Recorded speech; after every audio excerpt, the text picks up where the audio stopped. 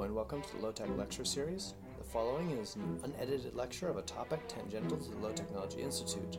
The ideas expressed are those of the speaker. We hope you find it informative and entertaining. As it is unedited, audio quality varies. Stay tuned after the lecture for information about the Low Technology Institute and its other offerings, or find us at lowtechinstitute.wordpress.com. Thanks and enjoy. This lecture series is a recording of the class Archaeology in the Prehistoric World from the spring semester of 2017, taught by Scott Johnson.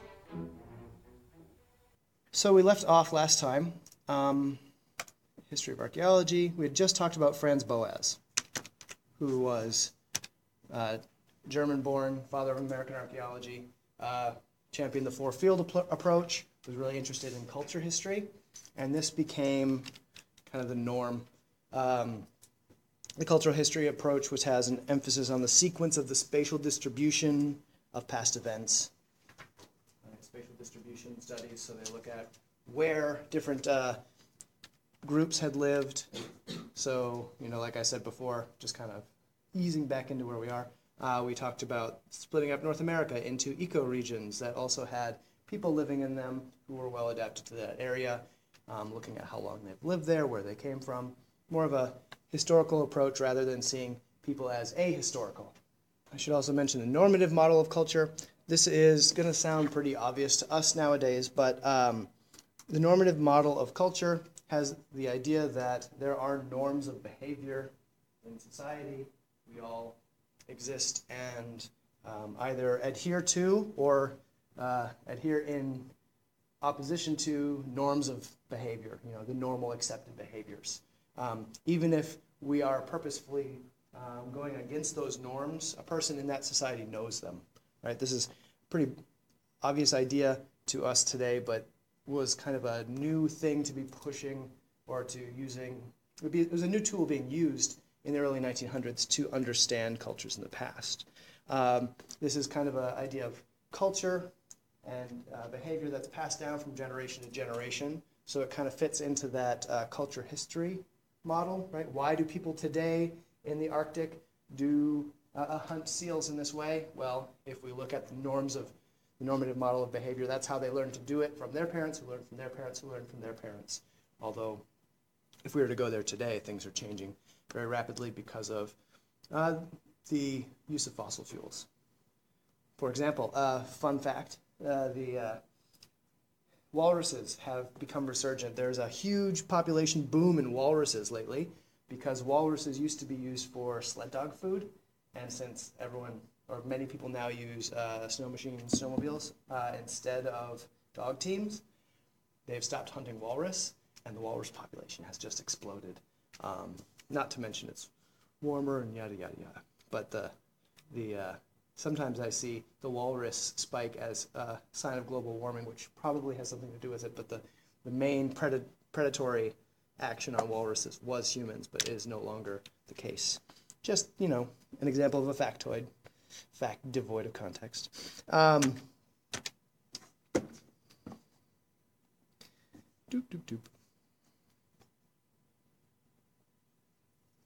So one problem with this normative model of culture is that it doesn't ask why. It just describes. So, okay, taking our example of an Arctic group who hunts seals, we'll say, okay, this is how they hunt seals. We don't really ask, well, why do they hunt seals? Why do they do it that way? Why? They don't really ask that in the cultural historical approach or the normative model. In this period, they're not really asking why. That comes a little later. The direct historical approach links modern-day people with those that lived in the past.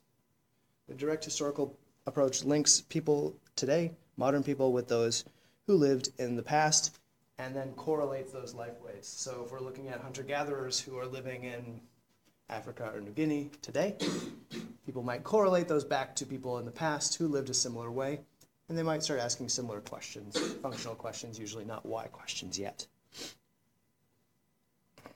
The problem with this is, at this time, pre-World War II, we still have pretty rampant colonialism, and so a lot of the arguments that say, well, look at this hunter-gatherer group. Did anyone see the movie God Must Be Crazy? The Gods Must Be Crazy? It's from, I don't know, 70s. It's very kind of complicated in analysis from an anthropological point of view, but it's basically a movie about Kung Sang Bushmen. It's kind of the first wide-scale exposure that a lot of Westerners had to these people in the recent past. The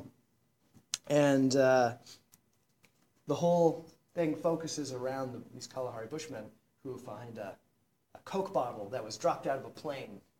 And they're completely flabbergasted, like, oh, what is this? And they go into arguments about what it is. And obviously, Kalahari Bushmen aren't that completely isolated that they don't know what a Coke bottle is, right?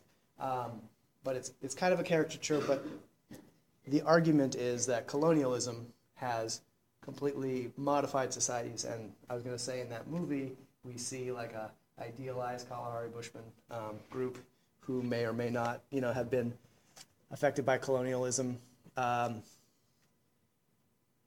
Fun story, not really a fun story.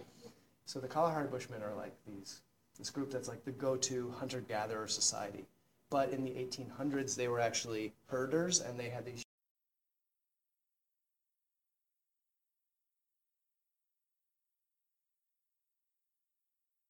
I'm sorry about that.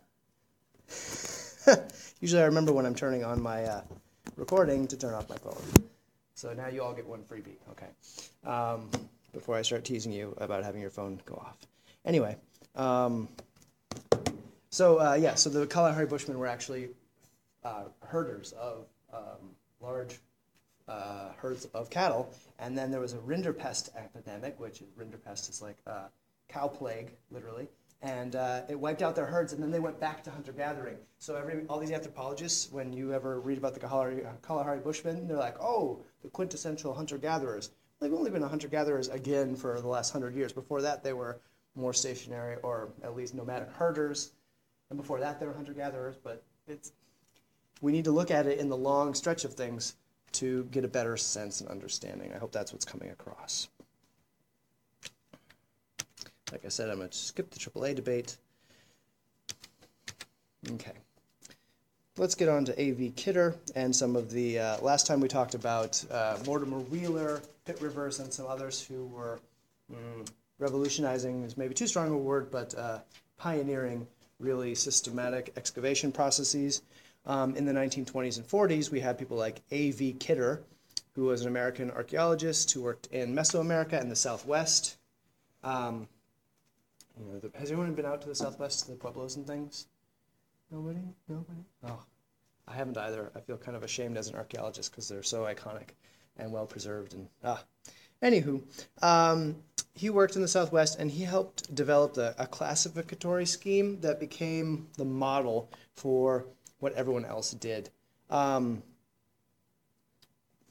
He also, basically this was a pottery typology, and this was a big deal for archaeologists even today is classifying things and putting artifacts in little categories so you can make nice tables with columns saying I have this many of this type and this many of this type, and from that we can infer more social information. But a lot of that cataloging was starting a little before this, but really started ramping up in the early 1900s. He also used pretty intense stratigraphy. Eric, you're in who's in soil science or geology? Eric, right? No. Right, sorry. So stratigraphy is probably nothing new to you, but we'll be talking a lot about stratigraphy in the next week or two. Basically, these different layers are chronological packets, and each one is likely representing not an event, but a time period. And these layers may or may not represent the time layers that we as archaeologists recognize, but there's nevertheless a chronological unit. And the things in them that we're going to talk about today, artifacts and so on, are connected chronologically. And that's important to help us put these things in order, to help us remember the change of cultures over time.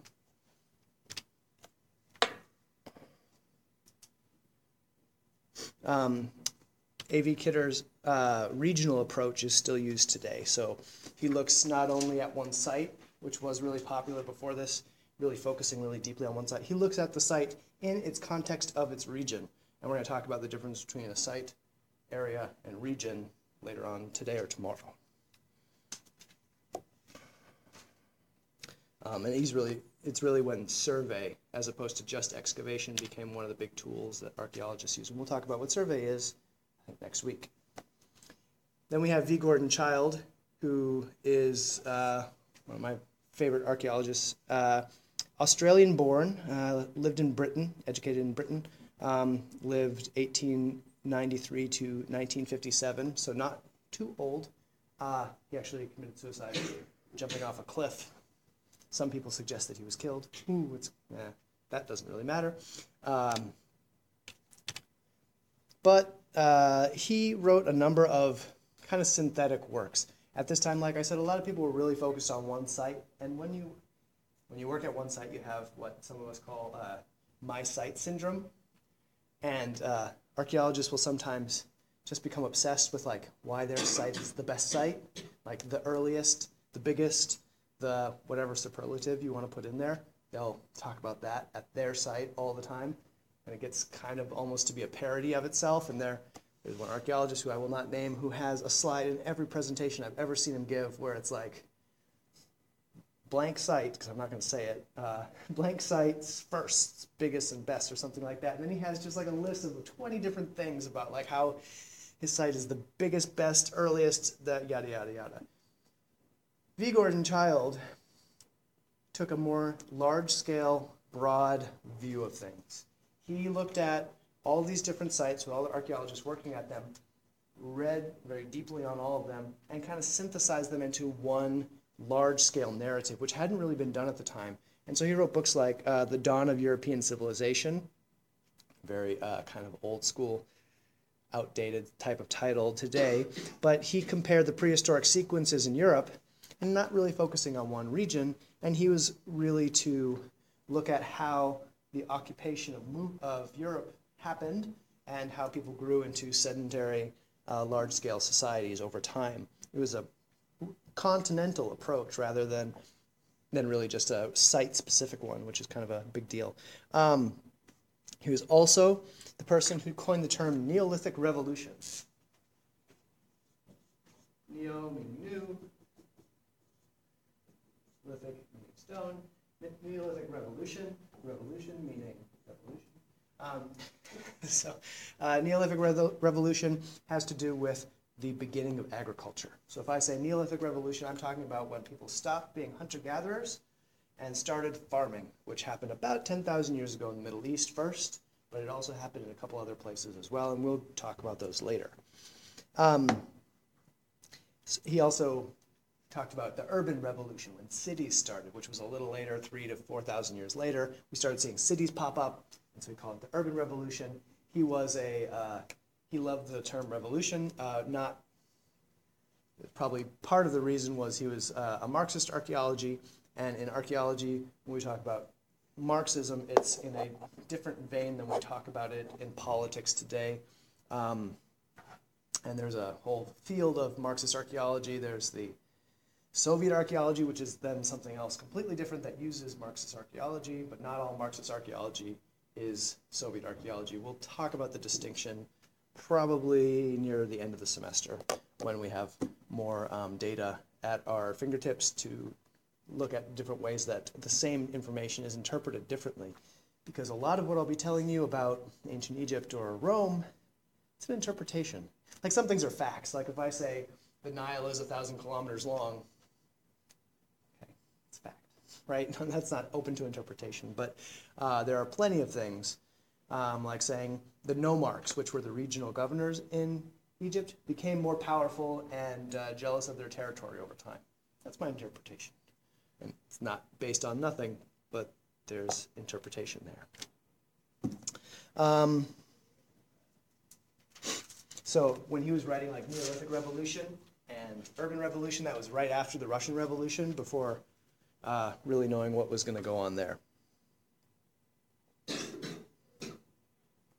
All right, next. Are we talking about people in social systems? Yeah. So Oops. Same thing. My ancient technology here has died. Hooray. Okay. So in the 1940s to 60s, we have the people in social systems period, and the big shift there is a lot of what had become standard and accepted view of chronologies, right? So they had started to build these chronologies, but now we're starting to find more and more things. And this is true even through today. The previous foundational ideas get overturned occasionally when we find new information. Like, I don't know if any of you have a news alert for archaeology or anything, but I have a couple readers that have archaeology pop up, and there was a recent find that pushes back the peopling of the New World like 5,000 years from like 11 to 13,000 years ago to like 17,000 years ago, which looked pretty good. So all the time, things get shaken up. This is no different. In the 1940s, we had the Clovis, New Mexico find of what are called Clovis points. They're basically spear points. Pop up in context, or in situ. In situ is Latin. INSITU. In situ just means in its original location. In situ with an extinct bison. And this was a big deal because before then, people weren't really sure how long Native Americans had been in the New World. But when they found this Clovis point in the belly or in the ribs of an extinct mammoth, an extinct bison, they knew that, hey, people have been here a long time because this thing hasn't existed for thousands of years. This was a big change for how people viewed the Native Americans. It was the less time that they had been seen as being here, the less legitimacy they would be seen as having. And the longer time that they've been here, in the Western view of time that's linear, they would seem to have more legitimacy. But at this point, it was pretty far gone.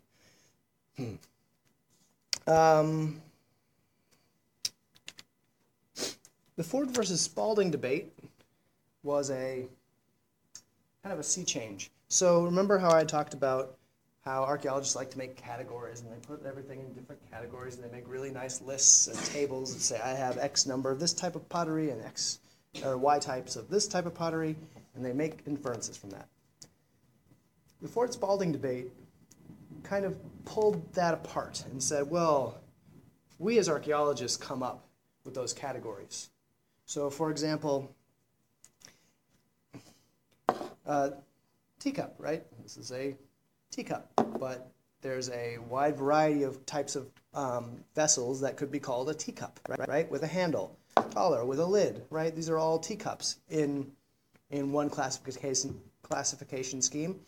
But if we wanted to classify them a different way, this is ceramic, and you might have a metal teacup, or you might have a plastic teacup, right? Those would be different ways to classify things. You could classify them by country of origin. This is a Chinese one. Well, frankly, a lot of the ones that we get made today are also Chinese, technically speaking. But you could also get American-made ones or whatever.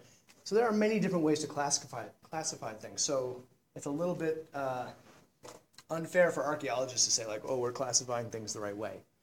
And that's using, the teacup is using an example of something we know about.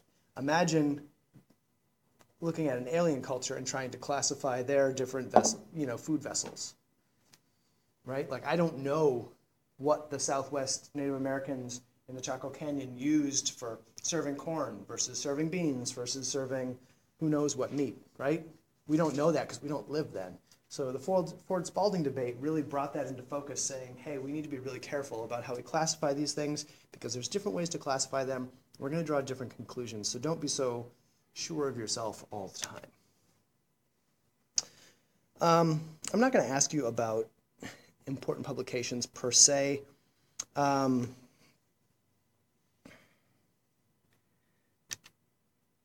there were some big kind of, I'm less interested that you know the people or the publications, but just the idea that there were some big publications that shook things up.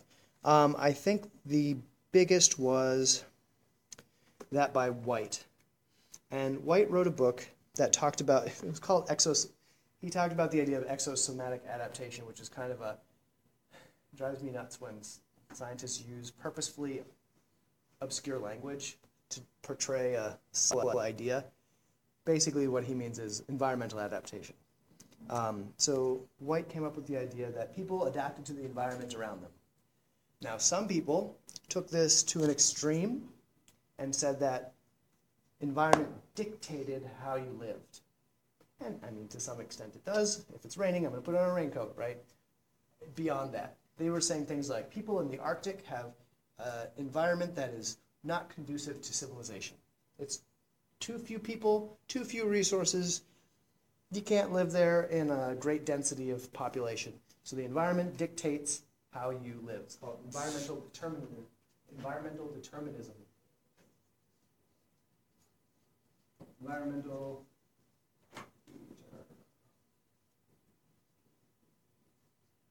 determinism, and this was kind of taken overboard and was used kind of like racism in a way, in that you're prejudging people based on where they live. Like, oh, people in the Amazon could never be very organized because they live in a really harsh environment. A counterfeit paradise, right? Some people call the Amazon. There was a backlash against this, and starting in like the 1960s, people kind of ignored the environment and said anytime you brought up the environment and people's adaptations to the environment, they called you an environmental determinist.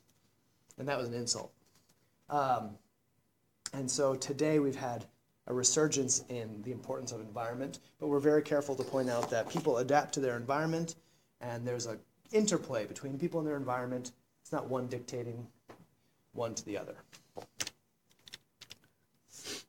And then we have the dating revolution, which was in the 1950s, started to come into play.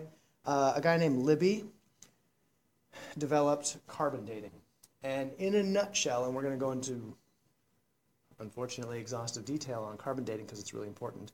In a nutshell, there are different flavors of carbon out there. Most carbon is carbon-12, but some carbon have extra little bits in them. And when they have that off flavor, they degrade over time at a constant rate. So carbon-14 decays at, 5,730 years. Half of the carbon-14 will have dissipated. And by knowing that time and knowing how much carbon-14 is left, you can estimate an age. And that's probably not enough information to really tell you how it works. But again, we're going to go into great detail.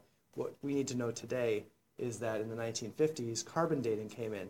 Before this time, people could only put things into chronological perspective relatively. They could say this pottery type is older than pottery type. But now, with Libby's discovery of carbon-14 dating, they could say this pottery came, we found it in a hearth with a whole bunch of carbon. We dated the carbon came from 1,700 years ago, and then below that was another type of pottery, and that came from 2,000 years ago, right? So they could put it in real time, which is exciting because before then we didn't know if 300 years had come between those two types of pottery or 4,000 years. All right, so I'm not going to get into these. I'm going to skip over the modern period because we're going to talk more about the modern period at the end of the semester. What you need to know, just to kind of situate yourself for the rest of the semester on the history, there's a guy named Louis Binford who recently died. I think like 5 years ago he died, who wrote a very influential paper when he was in grad school, which makes all graduate students feel inadequate because it changed archaeology. And it was called Archaeology as Anthropology. And before this time, we had close relationship with anthropology as one of the 4 fields, but he explicitly said, no, we're anthropologists, but we're looking at the past, not just archaeology. And so it was it was absolutely a sea change, and after this time, he was the head or the leader of a movement called New Archaeology. New Archaeology or processual archaeology.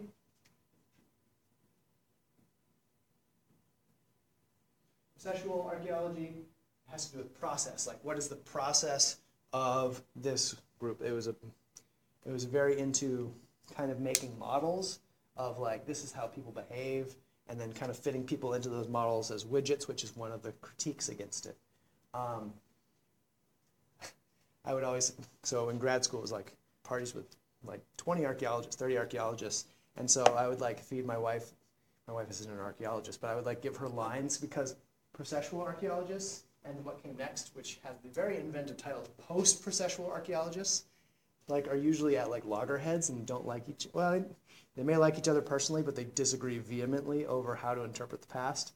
And so I would give her like controversial statements to say that would like piss off all the processual archaeologists or the post-processual archaeologists and get people fighting at department events. Not really fighting, but arguing. My wife would just like say them and get people going, and she'd be like, I have no idea. Because, you know, chaos theory. Okay, that's not what chaos theory is. Doop, doop, doop. One of the big, like I said, Binford was a graduate student when he came up with this thesis statement and new way of doing archaeology. And he challenged a lot of assumptions based on authority. At the time, people who had been doing it for a long time were kind of like the really preeminent scholars in their fields, were almost unimpeachable. Their ideas were the ideas, and if you didn't fit your ideas into theirs, tough. You weren't going to do well. One example is a guy named J.E.S. Thompson. Eric Thompson was a Maya archaeologist, and he had a really great knowledge of ethnographic, or the cultural history of the Maya. And he had a couple really strongly held beliefs that, for example, their writing didn't hold history, that it was just religious, he wouldn't use the term gobbledygook, but basically just religious texts that weren't really having anything to do with real life. He suppressed anybody who disagreed with him. He also believed that the writing system was ideographic, like Chinese, where a character means a word, when in fact it's much more like Japanese with syllables and sounds rather than signs. It's a little mixed. He suppressed anybody who had different ideas than him, and it took a lot to change that over, and it actually tamped down the understanding of Maya hieroglyphic writing, because he helped suppress and tear apart anybody who had a different idea. This was kind of what New Archaeology was going against. They used a lot more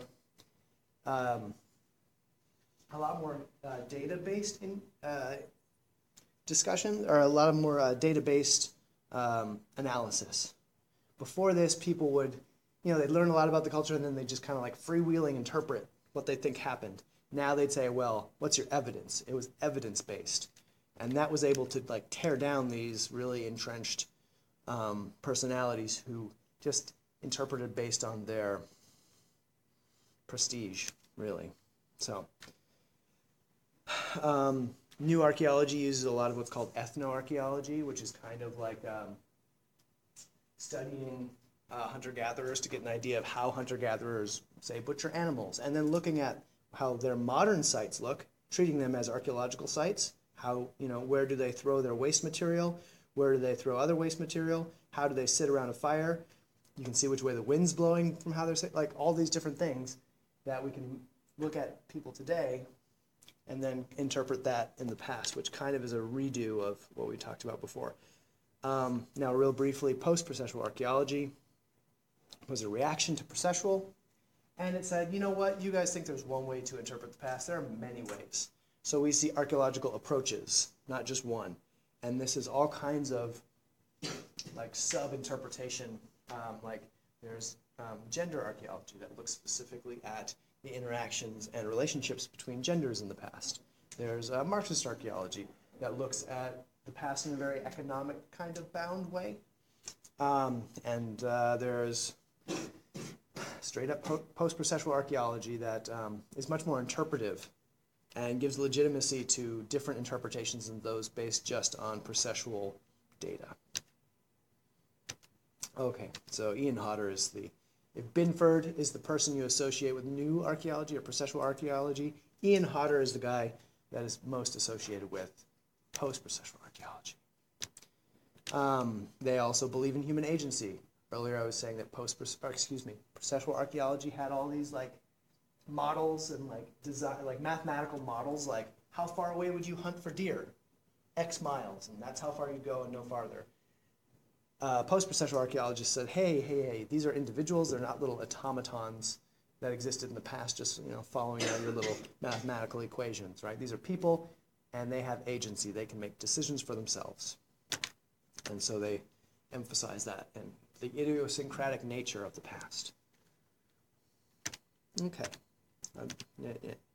Most archaeologists, so this was our softball team one year, everyone with an arrow is what we call processual plus, and we only have like one post-processualist. So like schools are very insular, and the people with X's on their faces are cultural anthropologists. They're dead to me. But the processual plus is basically taking the critiques of the post-processualists and kind of combining them into a new way of looking at things as,